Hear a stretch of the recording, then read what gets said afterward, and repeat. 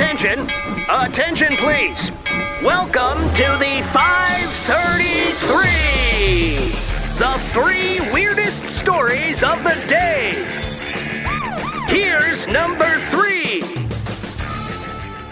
So a company has asked its job applicants to wear masks while interviewing to avoid looks discrimination. What does that mean? So you don't get the job because you're ugly? Yeah, ugly, or they give the job to you because you're really good looking. So they got all of these people sitting in a lobby waiting to be interviewed wearing masks so they can't be judged. The company said they believe no one should be discriminated on based on their looks until after they're hired. Here's number 2.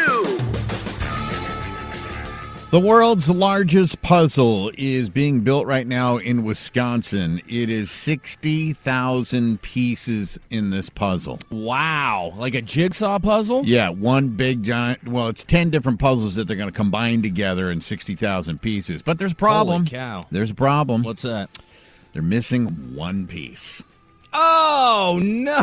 It's no joke. One piece is missing from the puzzle. Oh, brutal. Well, it's not all bad. They set a new world record for being asked, did you look under the couch?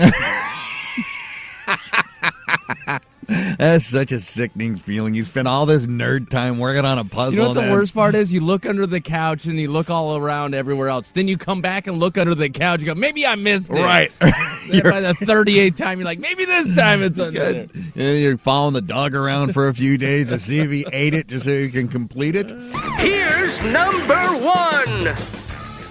Post Malone was denied entry to a bar in Australia over the weekend for having tattoos. Yeah, that's kind of his thing. He has tattoos everywhere, including like his face and his eyebrows and everywhere. They say that it was against the QT Perth bar, against their regulations because they were deemed offensive, and they turned him away. Well, I mean, I guess if they're holding to the rules, I mean, it's kind of ballsy to turn away a superstar like Post Malone. I mean, think of all the pub he can give you. Well, I guess Post Malone will have to go Ho Malone.